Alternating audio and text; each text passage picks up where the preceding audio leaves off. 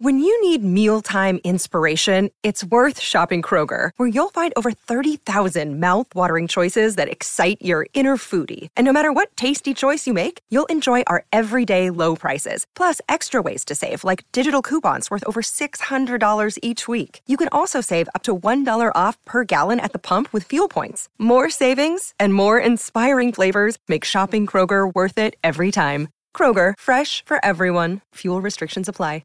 Another day is here, and you're ready for it. What to wear? Check. Breakfast, lunch, and dinner? Check. Planning for what's next and how to save for it? That's where Bank of America can help. For your financial to-dos, Bank of America has experts ready to help get you closer to your goals. Get started at one of our local financial centers or 24/7 in our mobile banking app. Find a location near you at bankofamerica.com/talktous. What would you like the power to do? Mobile banking requires downloading the app and is only available for select devices. Message and data rates may apply. Bank of America N.A., member FDIC. No, we are. We're live. Listen. Oh, I apologize. If you're Dan Orlovsky, you're Dan Hansis, Dom Foxworthy, whoever you are, don't change your rankings on our account. Don't change your rankings on the mere fact that the Chicago Bears went out there and defeated the team that went to the NFC Championship game last season. You know what? There are a lot of, I've seen them. We have so many receipts, and I'm not going to cash them in now. It's week one. We don't want to get too high. We don't want to get too low. But you know what? The Chicago Bears are 1-0, and we're going to celebrate. And Sammy, let's go ahead and start the show. Turn up your volume. Because you're about to listen to The Sick Podcast with Adam Ray. Trying to cut it back. Justin Fields making magic happen. There goes Fields. Touchdown. The sickest Chicago Bears and fantasy football podcast. Sports entertainment like no other. It's gonna be sick. Your Chicago Bears are 1-0, and to be quite honest, I'm not going to sit here and gloat. Because I'm just kidding. I'm going to gloat. I'm absolutely going to gloat because the Chicago Bears were a 7-point dog at home to open up this week against a team that, and listen, I understand the 49ers are a good team.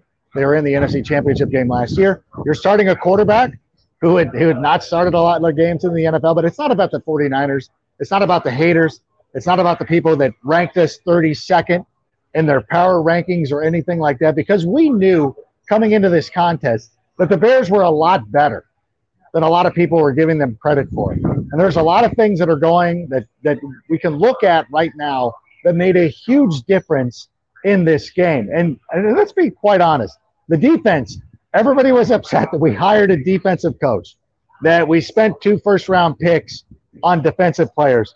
You saw exactly why they did that. During the first half, there were times where things were not looking great. The defense was getting moved upon. Things could have gotten out of hand. That defense played very well.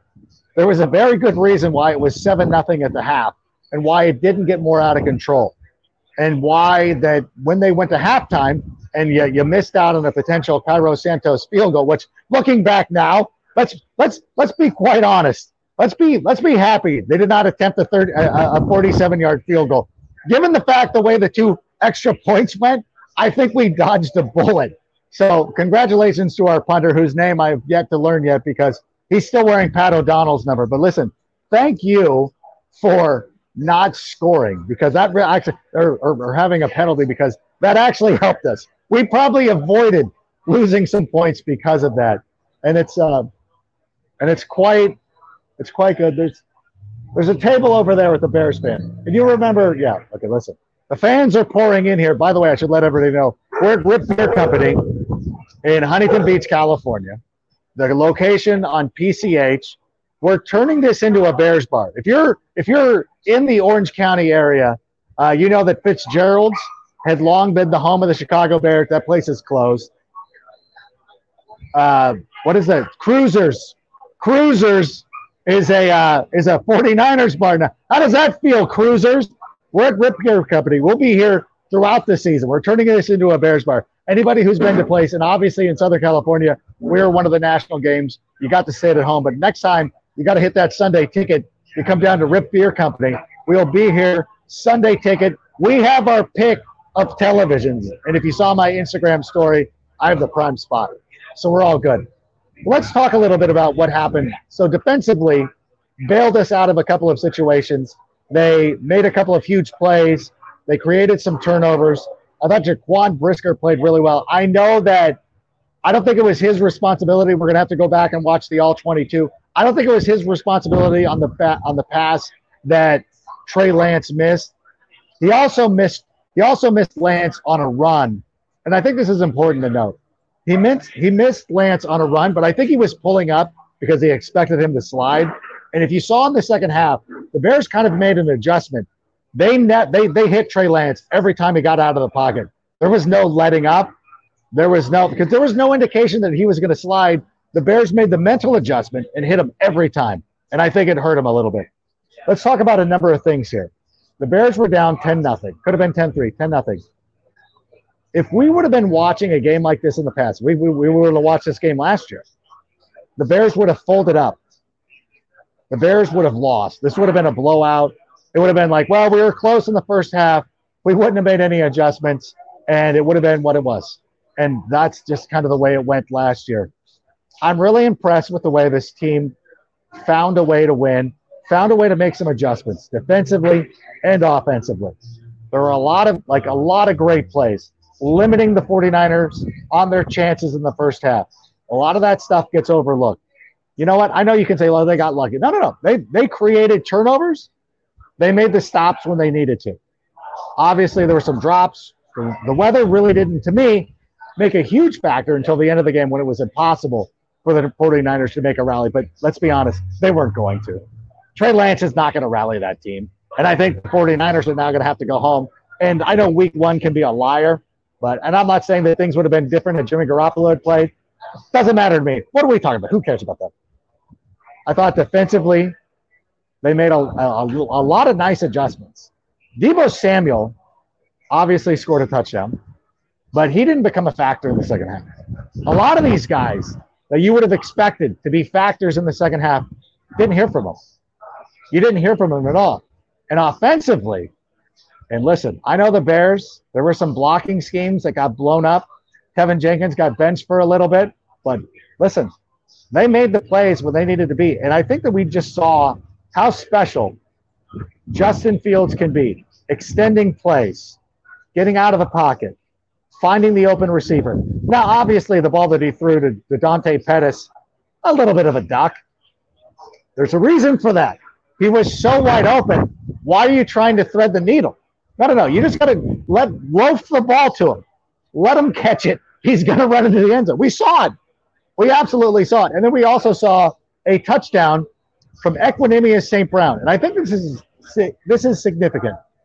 We thought coming into this season, Equanimeous St. Brown is brought in because he is a great blocker as a wide receiver. And we saw it on the play, a couple of plays previous or the play before, where Equanimeous made an amazing block. And they took Darnell Mooney out of the game. And you look at it, and, I'm sitting there as a viewer, and I'm watching this, and I'm like, well, Darnell Mooney's out of the game. They got Equanimeous St. Brown in there. Obviously, they're going to run the football because they have their best blocking wide receivers in there. But what happened is they threw a touchdown pass. I cannot tell you, and I hope Draft Dr. Phil's on. I know he's doing his own thing.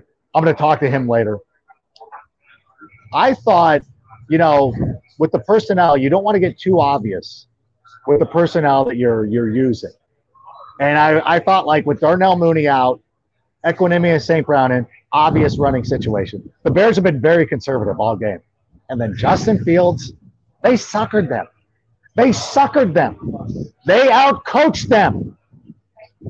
They suckered the 49ers into thinking it was a run play. I guarantee you, on the sideline, with no Darnell Mooney out there, they're run. They suckered them. This is what we're going to expect from this coaching staff. Now listen, are we the most talented team in the world? There are a lot of things to show, and I don't want to ignore some of the problems that were out there, but listen, like Nick Bosa played fine. It's a good game. He didn't dominate this game. Nobody from the 49ers dominated this game. This coaching staff put the Bears in a position to win. This is why you need to understand this team is different. I'm not saying they're going to the Super Bowl. They might not even make the playoffs. But this is what we can expect week in and week out. Games, there's Skip right there, the guy who runs the whole show. We will be in games.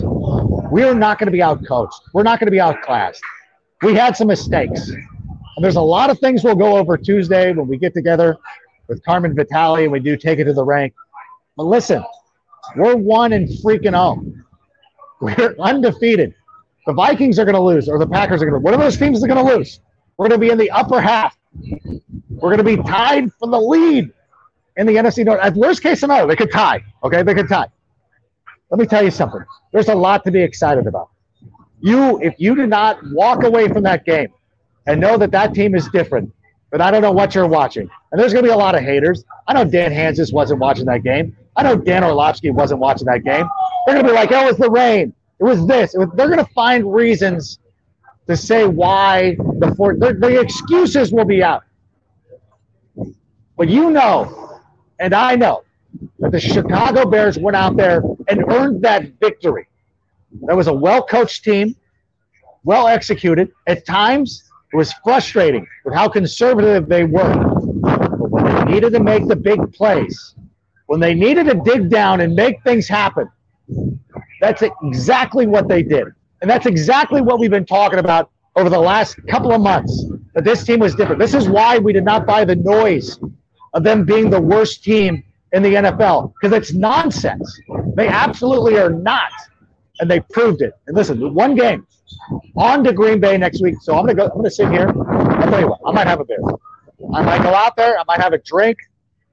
Be responsible and get my way out of here. But let's enjoy this one. I'm gonna see everybody Tuesday. Take It to the Rank is gonna be lit this week.